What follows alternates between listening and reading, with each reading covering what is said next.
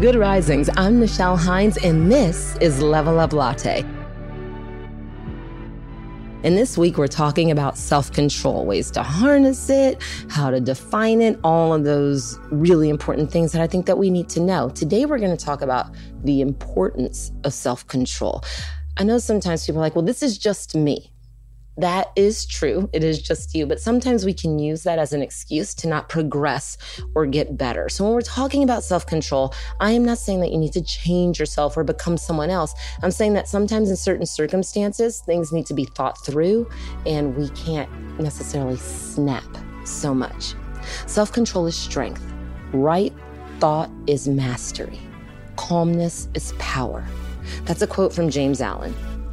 The 2011 Stress in America survey conducted by the American Psychological Association found that 27% of respondents identified a lack of willpower as the primary factor keeping them from reaching their goals. The majority of people surveyed, 71%, believe that self-control can be both learned and strengthened. Researchers have found that people who have better self-control tend to be healthier and happier, both in the short term and long term. This goes back to what I was saying before. We can use this as an excuse, or we can exercise some self-control in our lives and be healthier and happier. In one influential 2005 experiment, students who exhibited greater self-discipline had better grades, higher test scores, and were more likely to be admitted to a competitive academic program. The study also found that when it comes to academic success, self-control was a more important factor than IQ scores. The benefits of self-control are not limited to just academic performance. A long-term health study found that higher levels of self-control during childhood predicted greater cardiovascular, respiratory, and dental health in adulthood, as well as improved financial status. So this affects every aspect of our lives.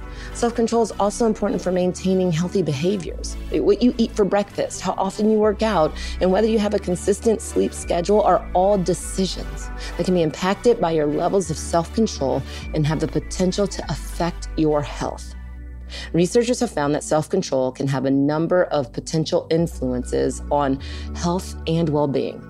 One longitudinal study found that adults who had greater self-control in childhood were less likely to have airflow obstruction, elevated inflammation, metabolic abnormalities, periodontal disease, sexually transmitted infections, substance dependence or addiction to tobacco, alcohol, or cannabis. All of this is connected. The mind-body connection cannot be denied. And these studies are things that prove it. So when we make choices that have us sort of control where we're coming from and who we are, we have the ability to impact our lives positively, especially when we're making conscious choices, right? Not, oh, I have to. I get to go to bed a little bit earlier so that I'm more productive in the day. So much of it has to do with our self-talk, and we're going to get into more of that tomorrow.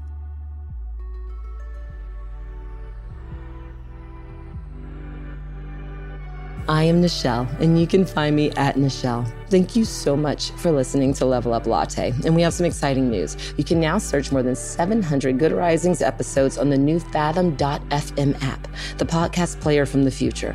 Go to fathom.fm/Good Risings, ask questions, and hear answers directly from the Good Risings podcast. And remember, you are capable of great things. Good Risings is presented by Cavalry Audio. This is the story of the one. As head of maintenance at a concert hall, he knows the show must always go on. That's why he works behind the scenes, ensuring every light is working, the HVAC is humming, and his facility shines. With Grainger's supplies and solutions for every challenge he faces, plus 24/7 customer support, his venue never misses a beat. Call quickgrainger.com or just stop by. Grainger, for the ones who get it done.